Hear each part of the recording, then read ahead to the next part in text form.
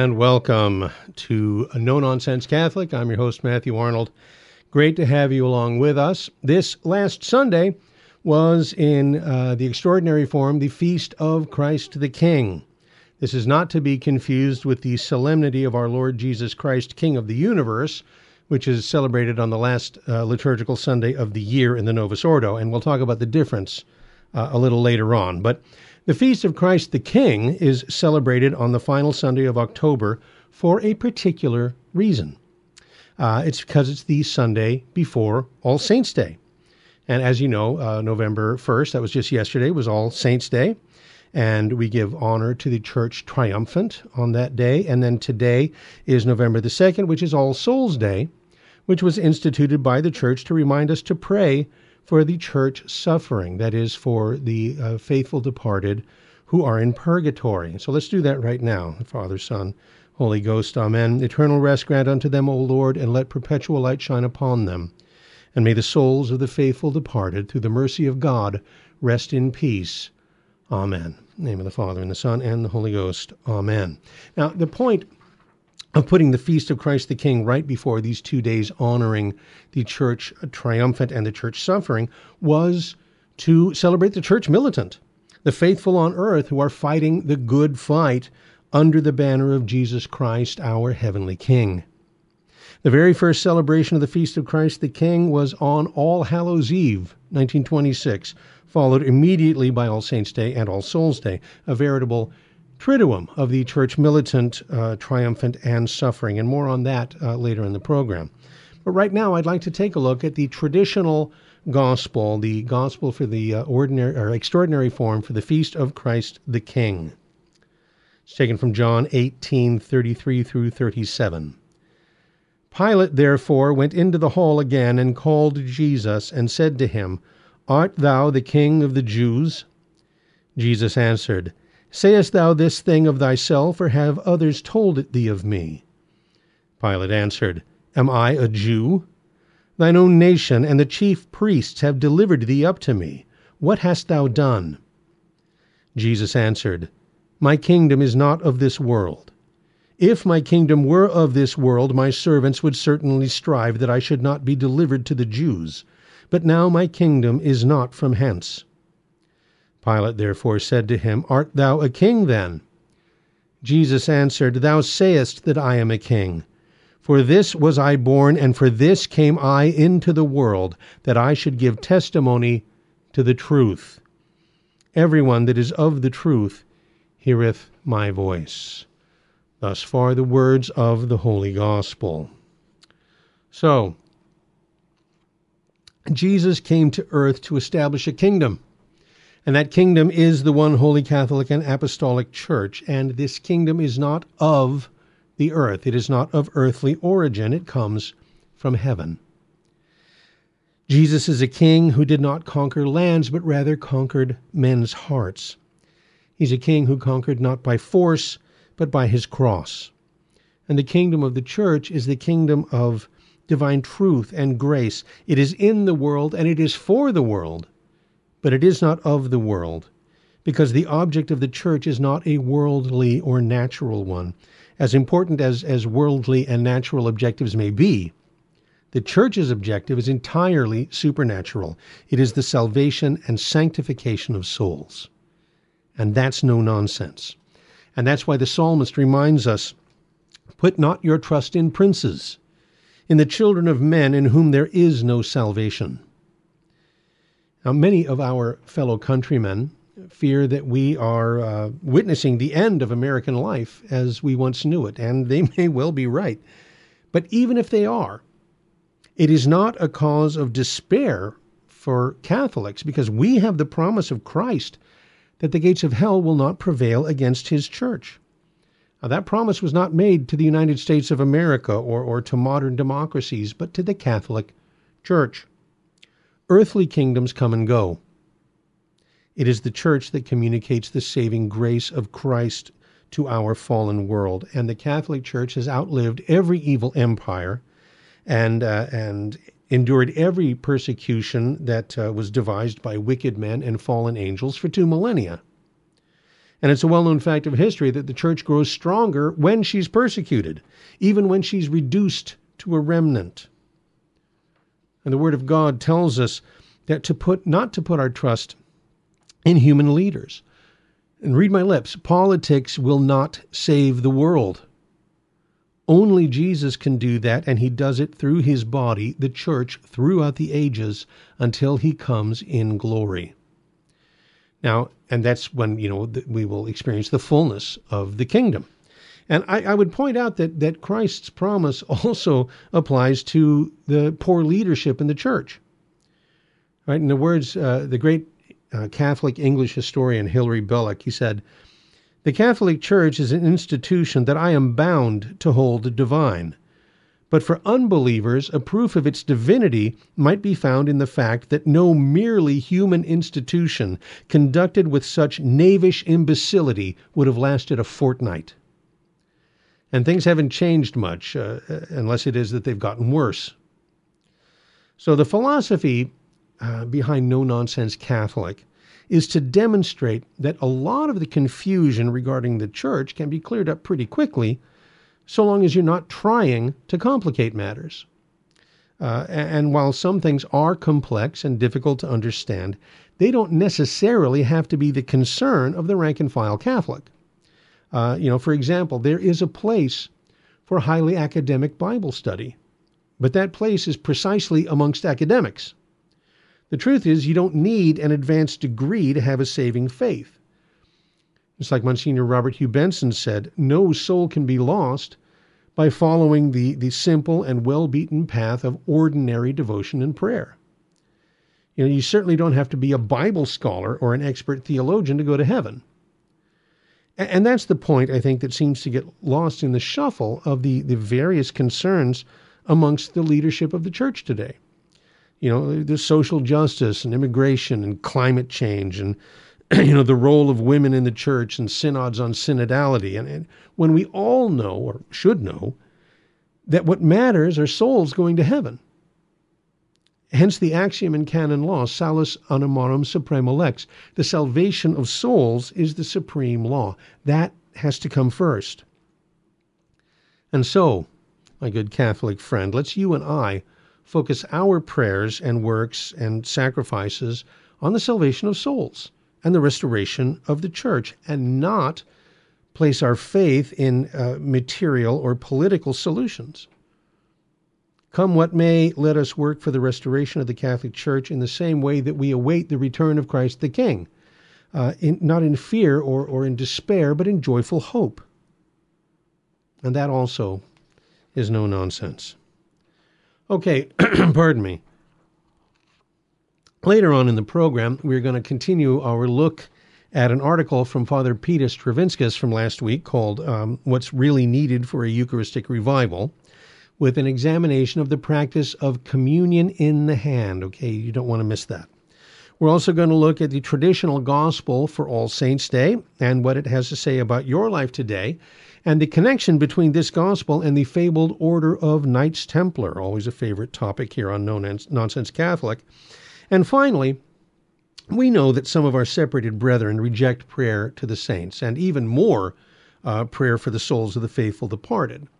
And so since this is the month of the Holy Souls, in fact, it is All Souls Day, we're going to do a little Catholic Kryptonite apologetics segment to answer the questions, why do Catholics pray to the saints when the Bible says there's only one mediator between God and man, the man Christ Jesus? And why do Catholics pray for the dead when the word purgatory isn't even in the Bible? And when we come back, we're going to take a look at why Pope Paul VI moved the Feast of Christ the King from the last Sunday in October to the last Sunday in liturgical year, the liturgical year. Or did he do more than just move the feast? Okay, we're going to talk about all of that and more when we come back after the break with lots more No Nonsense Catholic. But in the meantime, I wanted to remind you, this coming January the 14th, VMPR will be hosting an evangelization conference right here at the Sacred Heart Chapel in Covina. It's going to be an all-day event, and our featured speakers will be Johnny Romero, brother of Jesse Romero and a fine apologist and speaker in his own right, and our own Terry Barber, the man who literally wrote the book on lay evangelization. Admission is $35 for a single admission and $60 for a married couple. Online registration is open right now at vmpr.org, or if you like, you can call the office toll-free, 877-526-2151. That's 877-526-2151. And you can register by phone for the January 14th Virgin Most Powerful Evangelization Conference. And again, that's going to be here at the Sacred Heart Chapel. But also, coming up before you know it, is going to be our annual Spiritual Warfare Conference. It's going to take place this year, or next year, March 25th and 26th, 2023. And at this upcoming conference, now the Spiritual Warfare Conference has long been our most popular event. And we've outgrown Sacred Heart Chapel. And we're going to have this year a very special guest. Bishop Joseph Strickland will be joining us, as well as renowned exorcist Father Chad Ripperger, our own Jesse Romero, and Dr. Dan Schneider and Kyle Clements from the Liber Christo Deliverance Ministry. So once again, that conference is going to be held in Pomona because it holds more people. And online registration is open now at vmpr.org, or you can call the office 877-526-2151 and reserve your place for our annual Spiritual Warfare Conference. Okay, back with lots more No Nonsense Catholic right here on Virgin Most Powerful Radio after these messages.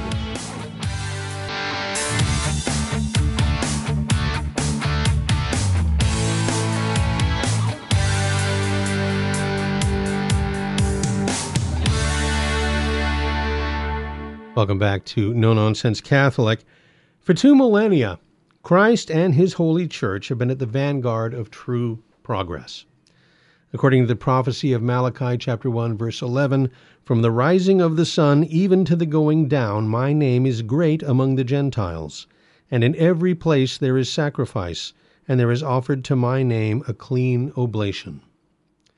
Each and every hour of the day, every day of the year, with the exception of Good Friday, the host and chalice are raised somewhere on the earth.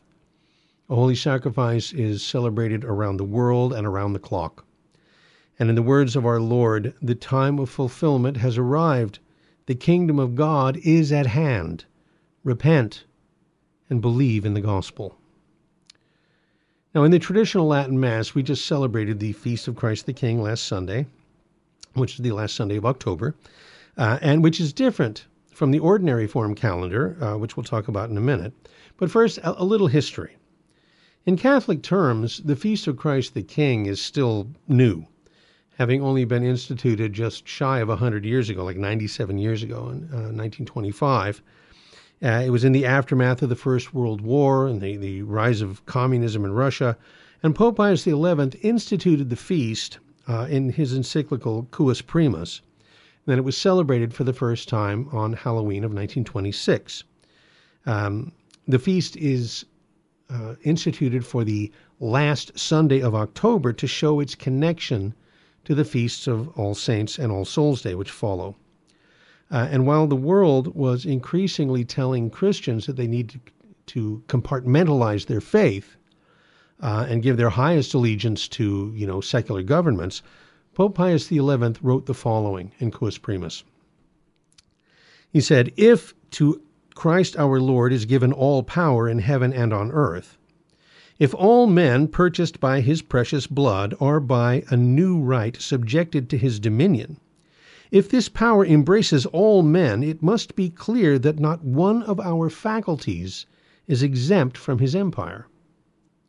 He must reign in our minds, which should assent with perfect submission and firm belief to revealed truths and the doctrines of Christ.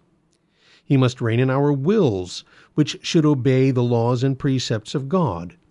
He must reign in our hearts, which should spurn natural desires and love God above all things and cleave to him alone."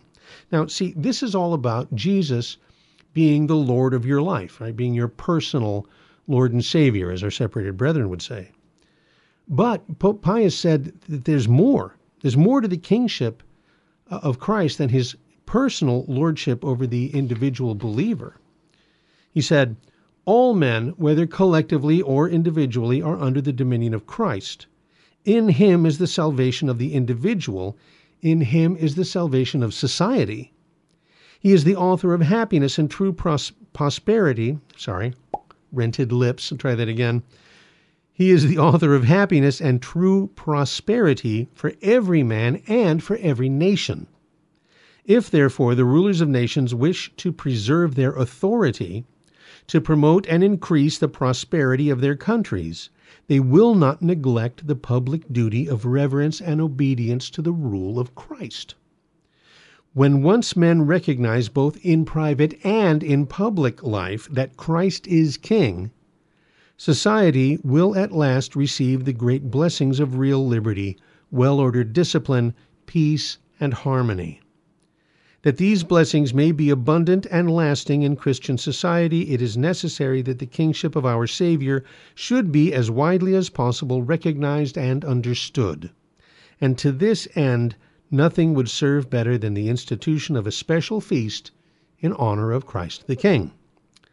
So Pius XI said, the right which the Church has from Christ himself to teach mankind, to make laws, and to govern people in all that pertains to their eternal salvation, that right was denied. And he's talking about the Protestant Reformation and then the Enlightenment and the rise of secularism.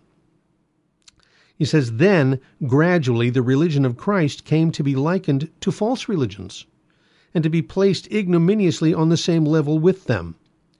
It was then put under the power of the state and tolerated more or less at the whim of princes and rulers. There were even some nations who thought they could dispense with God and that their religion should consist in impiety and the neglect of God.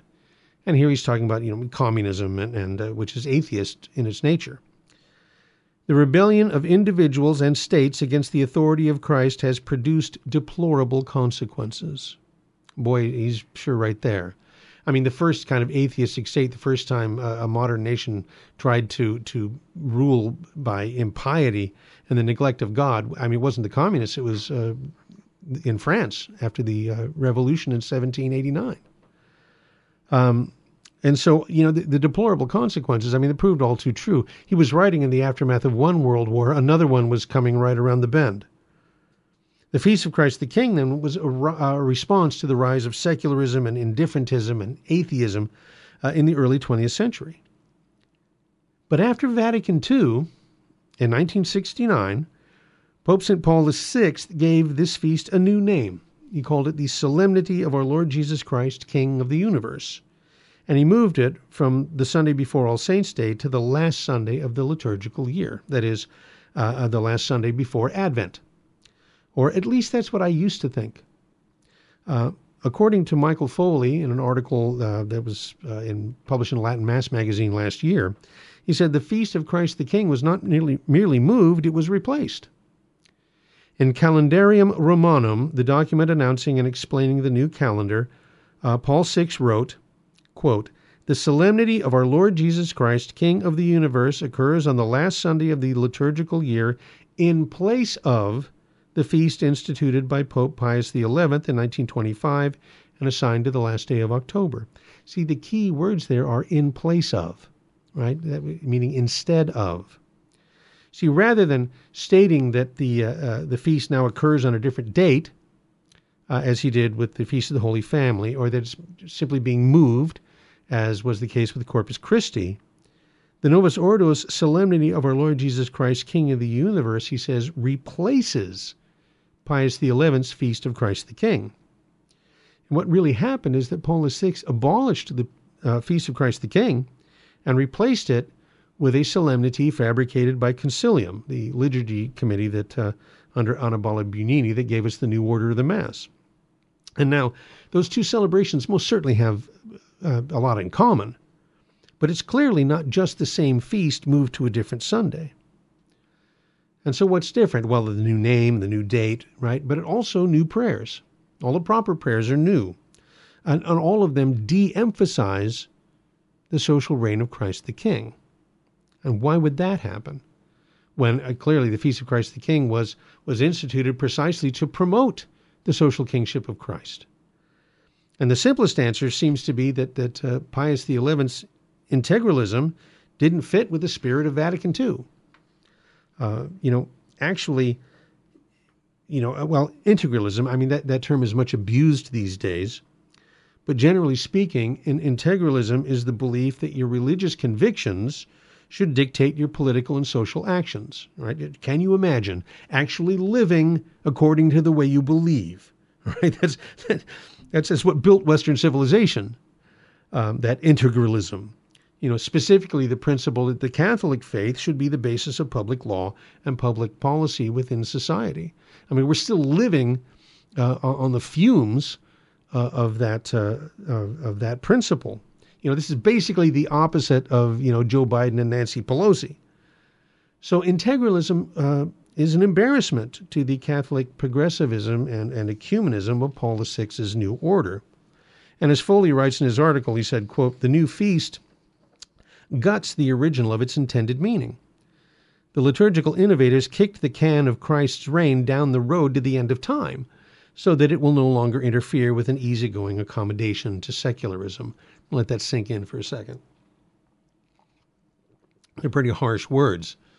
But the question is, what about all the saints over the centuries who upheld the doctrine that the church must not be totally separate from the state? Last year on All Saints' Day, Dr. Peter Koznetsky published a list of royal saints and blesseds as long as your arm. And then he asked the question, does modern democracy have a track record of sanctity like that? He asked, where are the dozens of holy presidents and prime ministers and cabinet members and congressmen? To ask the question is to answer it. And then Dr. Koznetsky said, this leads me back to Pope Paul VI's suppression of one feast of Christ the King and his creation of another. And he asked the question, what's really going on? And he said, it seems to me that the original feast of Christ the King represents the Catholic vision of society as a hierarchy in which the private sphere and the public sphere are united in their acknowledgement of the rights of God and his church. This vision was put aside in 1969 to make way for a vision in which Christ is king of my heart and king of the universe, king of the cosmos, and both of which, of course, are entirely true. He is and should be the king of your heart, and he most certainly is the king of the universe. But Dr. Koznetsky says, so the most micro level and the most macro level, but he's not king of anything in between. He's not the king of culture or society or industry or the state or trade or education, civil government. In other words, for those spheres, we have no king but Caesar. Now, we live in a fallen world, and I have to break the news to you. All earthly kingdoms are doomed to failure, all of them, precisely because they are earthly kingdoms. In this reality, Dr. Koznetsky argues that Christian monarchy is the best political system that's ever been devised or could be devised. As we can infer from its much greater antiquity and universality, monarchy is the system most natural to human beings. It's the system most akin to the supernatural government of the church. It is the system that lends itself most readily to collaboration and cooperation with the church in the salvation of men's souls, unquote.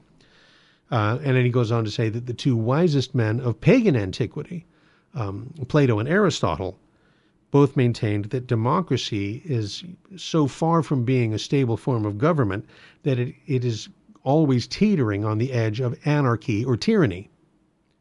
And if you want proof of that, film at 11, check your local listings.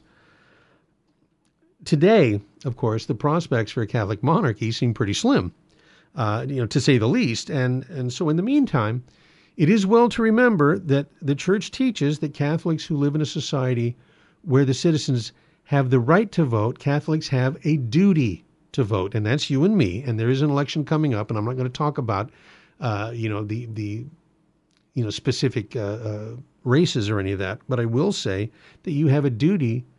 If you have the right to vote, you've got a duty to vote, and to vote for people of good Christian character. And in the absence of people of good Christian character, to vote for those who are at least the least hostile to Christian principles. and to be aware that things are not always as they seem. You know, Pope Benedict tells us that there were a lot of people in that crowd shouting for Barabbas, who thought that they were voting, if you will, for the Messiah. All right, back with lots more on this and other topics when we return. No Nonsense Catholic here on Virgin Most Powerful Radio.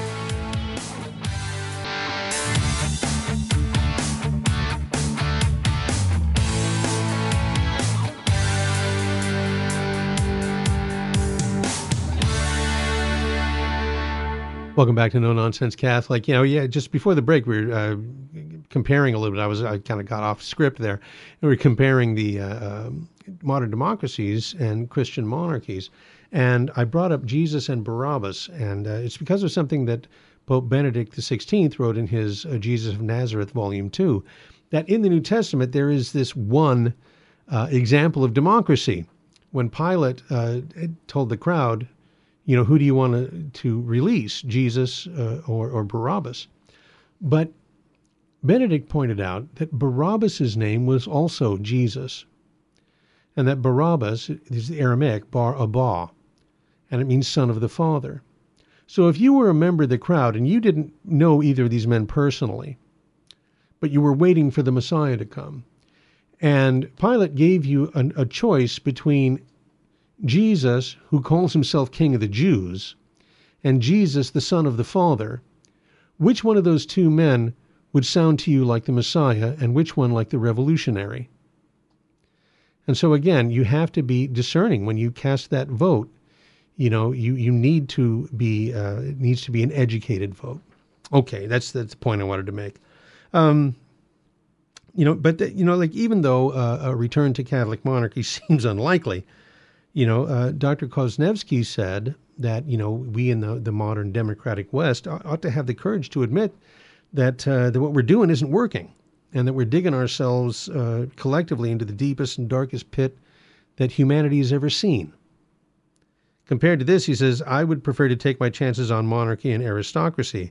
In all of its checkered episodes, it has a proven track record of sanctity and defense of the faith, and nothing else does. So, words to think about. I've been promoting the universal call to holiness from Vatican II. Essentially, it's Christian chivalry.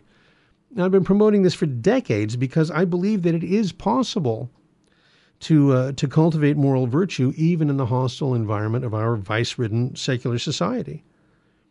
Again, that universal call to holiness, the quest for Christian perfection, was the real message of Vatican II that's been so badly corrupted by the progressivism in the church.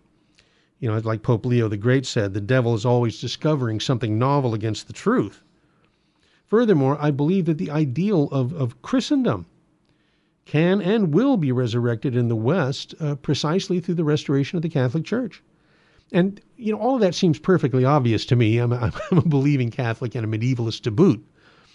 But many people, modern people, I suppose, maybe even you, find that sort of thing almost incomprehensible. So often when I bring these up, the common reaction is, well, you can't turn back the clock.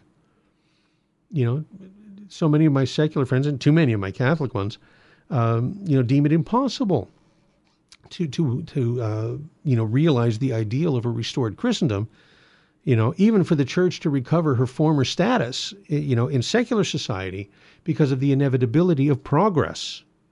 They say it would take a miracle. And, well, let me ask you, would it take a miracle to restore Christian monarchy?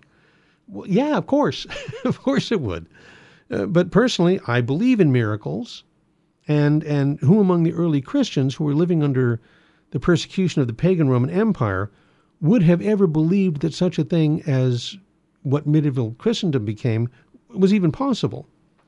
The all-powerful Roman Empire of Jesus' day would give way to many sovereign kingdoms whose common thread was not an earthly emperor, but a heavenly king.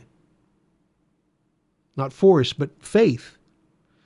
And that those earthly monarchs, who understood that they reigned by the grace of God, had as a first duty the protection and preservation of the Catholic faith. Could they even imagine such a society possible? Probably not. And that tells us that, yes, the establishment of Christendom was a miracle, but it happened. And there's an axiom in physics that if a thing has happened, it can happen. In other words, if it happened once, it can happen again. And that's no nonsense. Okay, moving on. It is All Souls Day. Yesterday was All Saints Day. And I'll ask you a question. Have you ever seen a Maltese cross? Right, it's that cross where each of the four arms terminate in 2 points. Right, it's an 8-pointed cross. And it was originally, it's worn today by the Knights of Malta, a white cross on their black habit. And they were, the Knights of Malta, of course, originally the Knights Hospitaller, which was the second religious group to take on a military character. The first, of course, being the Knights Templar. And that 8-pointed cross was originally granted to the Knights Templar by Pope Eugenius III, or Pope Eugene, if you prefer, who was a spiritual son of St. Bernard of Clairvaux, who wrote the Rule of Life for the Knights Templar. And that Templar cross was red, of course, worn on their white habits. According to Pope Eugenius, quoting now, the 4 arms of the cross symbolize the cardinal virtues of justice, fortitude, prudence, and temperance, while the 8 points of the cross represent the 8 Beatitudes proclaimed by Christ in the Sermon on the Mount. The Templars were to be an army of saints. And if the restoration of Christendom today relies or rests on the universal call to holiness, then we need an army of saints. So I want to take a look now at the Gospel of the Beatitudes. It's Matthew 5, 2 through 11. Then he began to teach them as follows. Blessed are the poor in spirit, for theirs is the kingdom of heaven. Blessed are those who mourn, for they will be comforted. Blessed are the meek, for they will inherit the earth. Blessed are those who hunger and thirst for justice, for they will have their fill. Blessed are the merciful, for they will obtain mercy. Blessed are the pure of heart, for they will see God. Blessed are the peacemakers, for they will be called children of God. Blessed are those who are persecuted in the cause of justice, for theirs is the kingdom of heaven. Blessed are you when people insult you and persecute you and utter all kinds of calumnies against you for my sake. Thus far the words of the Holy Gospel. And by the way, I was reading there from the New Catholic translation of the Bible, and it's almost word for word the same as the Douay, so it might not be surprising why that's becoming my, favorite modern version. But in the Beatitudes, Jesus gives us the keys to finding happiness in this world while teaching us how to reach heaven at the same time. To trust in God alone and to turn to Him in our adversities, to have true contrition for our sins, to practice self-control, confident of His divine assistance, to do only what's right in the eyes of God, to practice forgiveness that we might be forgiven, to keep our soul free from sins of impurity, and to keep peace with others as becomes true children of God, to always be ready to suffer for the Catholic faith in order to win heaven. This is a blueprint for holiness and for happiness in this life as well as the next. Yeah, following our Lord can make you happy. It can also make you the subject of ridicule because His message, as St. Paul says, is foolishness to the worldly. So you remember, if you really try and live the Beatitudes, Jesus made this final promise. He said, Blessed are you when people insult you and persecute you and utter all kinds of calumnies against you for my sake. Rejoice and be glad, for your reward will be great in heaven. In the same manner they persecuted the prophets who preceded you. See, it's no wonder that among all, it's no wonder on All Saints' Day we give honor to the Church Triumphant, and that All Souls' Day was instituted by the Church to remind us to pray for the Church suffering. And that is all the faithful departed who are in purgatory. And it just so happens that both those topics are targets for some pretty formidable Catholic kryptonite, which, as you may recall, is our term here for arguments against Catholic beliefs that many Catholics typically can't answer. So in regard to prayers to the saints, our Bible-only friends will ask, why do Catholics pray to Mary and the saints when the Bible says there's only one mediator between God and man, the man Christ Jesus? And the response is that when Catholics pray to the Blessed Virgin or to the saints in heaven, we're not bypassing Christ, whom we most certainly acknowledge as the sole mediator between God and man. On the contrary, we are going to Christ through Mary and the saints. How? By asking for their intercession, for asking them to intercede with us for Christ. We read in Scripture how St. Paul asked his fellow Christians to intercede for him. Finally, brethren, pray for us so that the word of the Lord may spread rapidly and be glorified as it was with you. And in Romans, therefore, I exhort you, brethren, by our Lord Jesus Christ and the love of the Spirit, join me in my labors by praying to God for me. St. James says, the prayer of a righteous man is powerful and effective. And if this is true, how powerful then the prayers of the mother of our Lord or the saints in heaven? At Cana, Jesus performed his first miracle through the intercession of his blessed mother. And it's clear in the book of Revelation, it's clear in the book of Revelation that the saints in heaven will intercede for us with their prayers. It says in Revelations chapter 8, verses 3 and 4, another angel came forward with a gold censer and stood at the altar. He was given a large quantity of incense to offer with the prayers of all the saints on the gold altar that stood before the throne. The smoke of the incense, together with the prayers of the saints, rose before God from the hand of the angel. And it's clear that in the records of primitive Christianity, the first generation of Christians eagerly sought the intercession of the saints. In the 4th century, St. John Chrysostom wrote, when you perceive that God is chastening you, fly not to his enemies, but to his friends, the martyrs, the saints, and those who were pleasing to him, and who have great power. So if the saints have such great power with God, how much more the Queen of Saints, his Blessed Virgin Mary? And the other question is, what about prayers for the dead? What about purgatory? Word purgatory isn't even in the Bible, they say.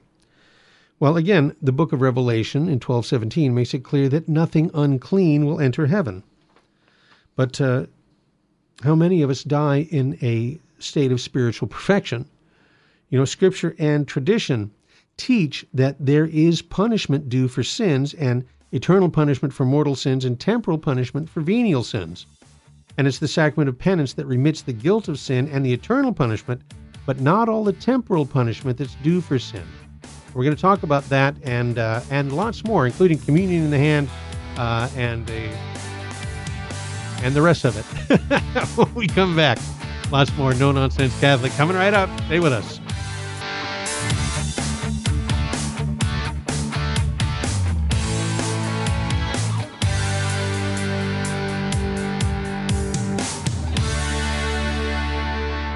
Welcome back to No Nonsense Catholic. The end of that last segment just snuck up on me. I wasn't quite ready for it. We were talking about purgatory. We were talking about praying for the souls of the departed. And, purgatory is not some kind of second chance for salvation. But as I was mentioning before the break, there is temporal punishment due for sins. And if you're in mortal sin, an unrepented mortal sin, will send you to hell. Confession can take away that eternal punishment or, acts of perfect contrition, something we can go into another time. But there's still temporal punishment too, both for mortal sins and venial ones. And that punishment in justice needs to be accounted for. So that temporal punishment can be satisfied, I guess is the right word, in this life by doing good works, assisting at Holy Mass, receiving the sacraments, almsgiving, prayer, that sort of thing, corporal and spiritual works of mercy. But after death, any remaining punishment will be satisfied in purgatory.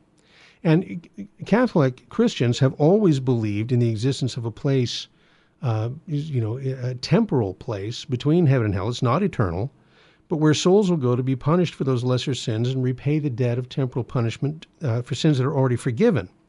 And that we can help those holy souls remit their debt of punishment through our prayers and sacrifices. And it's true the word purgatory is not in the Bible, just like the words Trinity and Incarnation and Bible, for that matter. Obviously, all Christians believe in concepts and doctrines that are not explicitly stated in Holy Scripture. But the Bible does show the process by which lesser sins are purged away and the soul is saved. Paul wrote in 1 Corinthians, if someone's work is burned up, that one will suffer loss. He says the person will be saved, but only by passing through fire. And the book of Hebrews distinguishes between those who go straight to heaven as the church of the firstborn, and those who enter only after undergoing purification as the spirits of the just made perfect. And then we read in the second book of Maccabees that it is a holy and wholesome thought to pray for the dead. So, and that's a very clear reference to prayer for the dead, and may shed some light on why the Protestant reformers, who denied the doctrine of purgatory, wanted to delete the book of Maccabees from the Holy Bible. In any case, for 1,500 years, all Christians considered these biblical references to purgatory, and the majority of Christians still do. And that would be true if it was only the Catholic Church, but it's also the Eastern Orthodox and the Byzantine Catholic churches, as well as the Latin Church, and even some Anglican, Lutheran, and Methodist traditions hold that there is cleansing after death. Okay? And that's no nonsense. All right, last week we looked at an article from Father Peter Stravinskas called What's Really Needed for a Eucharistic Revival. And he's talking about the American bishops and their 3-year Eucharistic revival that they have proposed. And he said that all the teaching and preaching and programs in the world will avail little to nothing if we don't address the root causes of unbelief. Namely, he says that the signs and symbols of the sacred liturgy no longer support the teaching. And he pointed out, that to reverse this problem, that the Vatican II Constitution on the liturgy never mentioned, or much less mandated, eliminating Latin and Gregorian chant, or turning the altars to face the people, or receiving communion in the hand, or destroying altar rails and extraordinary ministers of Holy Communion, etc. And which brings us to his final points, which are that first, lay distribution of the Holy Sacrament diminishes two sacraments, right? Extraordinary ministers of Holy Communion is what he's talking about. He says that it diminishes the nature of the Eucharist itself, because if anyone can distribute it, then what's the big deal? And it says it diminishes the unique identity of the ordained minister. St. Thomas Aquinas, in one of the hymns that he composed for Corpus Christi, has us sing, as only the priest can confect, only does he distribute. All right, so you can see it's pretty clear. Which brings us to, then, communion in the hand, which is his final point. And he talks about how the practice in modern times arose in the Low Countries, France, Germany, after the Council. And Pope Paul consulted the world episcopate, and the vast majority of bishops voted against it. And in Memoriale,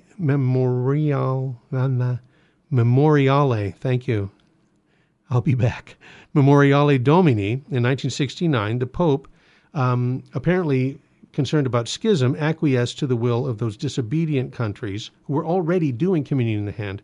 He allowed them to continue the practice under an indult. And only there, but it didn't end in those places. And other countries, you had liturgists and progressive bishops who started militating for it as well. U.S. bishops and liturgists got on the bandwagon. It says the issue came up several times for a vote for the bishops and was defeated each time. Finally, though, through the machinations of Joseph Cardinal Bernardin, who was president of the Bishops' Conference at the time, the illicit polling of absent bishops through mail-in ballots brought about a victory in 1977. So that mail-in ballot thing is something that we've been dealing with in the church, apparently, even before our secular society.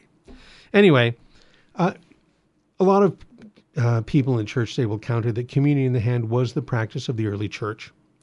And, that's a theory that's been widely disputed. And it's coincidentally, a couple weeks ago, I read a piece from, I'm not going to tell you who wrote it or the university where she is a professor, because I don't want to, cast stones here, calumniate some person personally.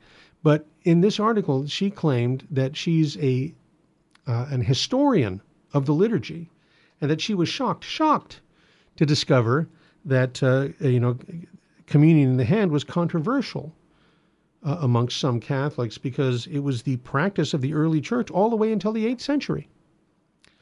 And then she proceeded to offer her evidence. The problem being twofold. Number one, that she relied very heavily on one particular source, that of St. Cyril of Jerusalem, and that she quoted selectively. Okay, and at the same time, not only was she quoting selectively from to make her point, but she completely ignored the many historical condemnations of communion in the hand, including Pope Sixtus I in 1115. The Council of Saragossa in the year 380 excommunicated anyone who would receive Holy Communion in the hand, which was then confirmed by the Synod of Toledo. That's the 4th century. Pope St. Leo the Great defended and required faithful obedience to communion only on the tongue. The Synod of Rouen in 650 condemned communion in the hand as a safeguard against sacrilege. It said, this sacred synod instructed the clergy, quote, do not put the Eucharist in the hands of any laymen or laywomen, but only in their mouths. The Sixth Ecumenical Council, Constantinople II, in 680 and 681, forbade the faithful to take the sacred host in their hand under threat of excommunication. Now, how can a liturgical scholar, quote unquote, maintain that communion in the hand was the universal norm until the 8th century, in light of all of these condemnations from the very highest authority, popes and councils, even an ecumenical council, all the way back to the year 115 and all before the 8th century? By the time Thomas Aquinas got around to writing the Summa Theologia, he said, hence the corporal and the chalice are consecrated, and likewise the priest's hands for touching the sacrament. And then the Council of Trent taught infallibly, 1545 through 1565. It is a 20-year council, great dogmatic council. Quote, the fact that only the priest receives Holy Communion with his consecrated hands is an apostolic tradition. And I think that that's fair to say, considering the fact that you got Pope Sixtus all the way back in the year 115, okay, within living memory of the first generation of Christians, forbidding the practice. And in our own day, we have the admonition of Cardinal Sarraut that receiving communion in the hand is part of what he calls a diabolical attack on the faith. And at least in part because Dan Burke, who used to be the president of EWTN News, he said communion in the hand leads to desecration at every Mass. Of course, he's talking about, since, the Eucharist is being passed hand to hand and typically no paten is used, that particles of the sacred host are, being spread about and trodden underfoot. Our Lady of Akita told Sister Sasagawa to receive communion only on the tongue, right? And at Fatima, the angel of peace, right? There's held a chalice over which there was suspended a host that was bleeding, drops of the precious blood falling from the host into the chalice, and he made this act of reparation 3 times. Father Zuhldorf commented on that. He said, if the angel prostrated himself on the ground before the sacred host and chalice, if that's the way an angel reacts, why should we do any less? So at the end of the day, I don't find any compelling evidence that communion in the hand was ever a universal practice in the Church. And even if there were, as Father Stravinskas says, even if there was such evidence, he said, indeed, there are many practices of the ancient Church that few would want revived, such as lifelong penance. He gives as an example. What is certain, what is incontestable, is that for over a millennium, reception on the tongue has been universal, and that the communion in the hand, in those places where it was practiced, was purposely abandoned for more than 1,000 years everywhere in the Church, both East and West. And that's no nonsense. Okay, I will close with this. Father Stravinskas, talking about these various elements of the Mass that have been abandoned in practice, he points out that none of them, the use of Latin, putting the tabernacle in the sanctuary, the priest facing the altar, the people receiving communion, kneeling and on the tongue, he says none of that contradicts a single paragraph in the Vatican II Constitution on the Sacred Liturgy. Yeah, and he's absolutely right. You can read Sacrosanctum Concilium until your eyes bleed, and you're not going to find anything about any of those practices. And so a return to the more traditional practice of the faith is perfectly in sync with the Second Vatican Council. And I'll close with the words of St. John Henry Cardinal Newman, writing in the year 1831, while he was still an Anglican. He says, writes that the church has appointed, and with reason, being long used, cannot be disused without harm to our souls.